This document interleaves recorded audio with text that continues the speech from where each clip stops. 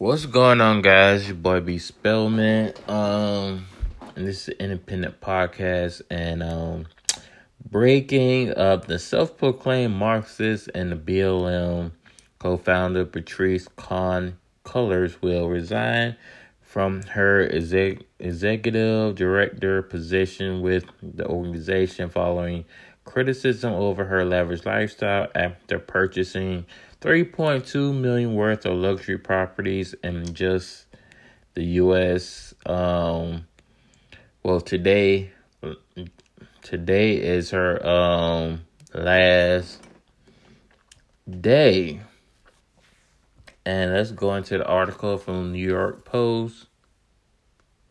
For the New York Post, Black Lives Matter co-founding Patrisse Cullors resigns amid controversy. It says the embattled co-founder of Black Lives Matter announced on Thursday that she's resigning as executive director amid criticism of her lavish lifestyle. Patrisse Cullors, 37, who has been at the helm of Black Lives Matter Global Network Foundation for nearly 6 years, says she is leaving to focus on a book and TV deal. Her last day with the foundation is Friday, which is today. I've created the infrastructure and support and necessary bones and foundation so that I can leave. Cullors said it feels like the time is right.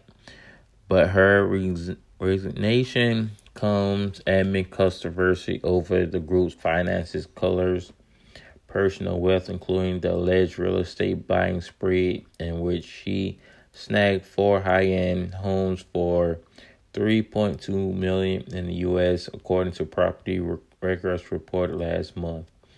But Cullors said her departure has been in the works and is not tied to those attacks.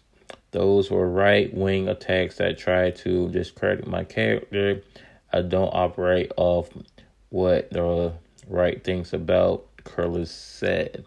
Really, that's not just right-wingers. That's everybody, Miss Cullors. We all got problems with your organization since they have not done that one thing for the black community. No infrastructure, no past jail reform, no prison reform, no nothing. So the foundation revealed February that took in just over $90 million last year following the May 2020 murder of George Floyd, a black man whose last breath under the knee of a white Minneapolis police officer inspired protests globally. The foundation ended 2020 with a balance more than $60 million after spending nearly a quarter of its assets, operating expenses, grants to black-led organizations, and other charitable giving. Critics of the foundation contend more of the money should have gone to the families of black victims of police brutality who have been unable to access resources needed to deal with their trauma loss. Duh.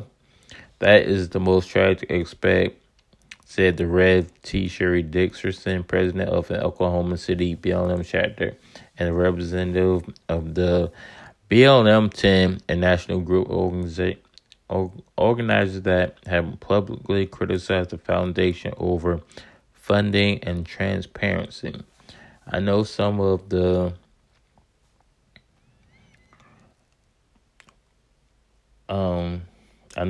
families are feeling exploited, they're paying exploited, and that's not something that I ever want to be affiliate with. Dickerson said. Cullors and the foundation have said they do support families without making public announcements and disclosing dollar amounts.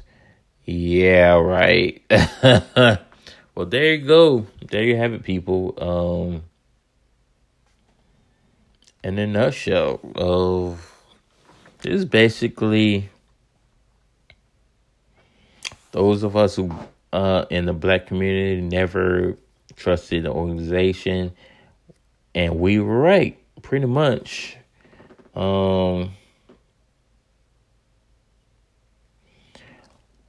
the comments on this article is crazy. Funny how some says, funny how she comments against the right, not racism. This has been all about politics the entire time.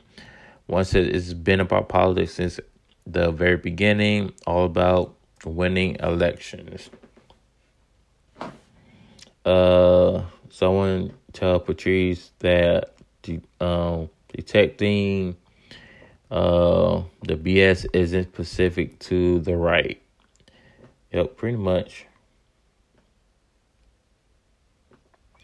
But yeah, this is crazy. Guys, we gotta do better.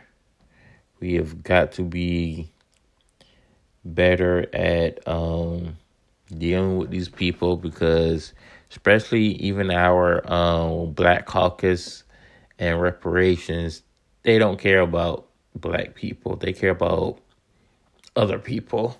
That's a whole time subject in itself. There's gotta be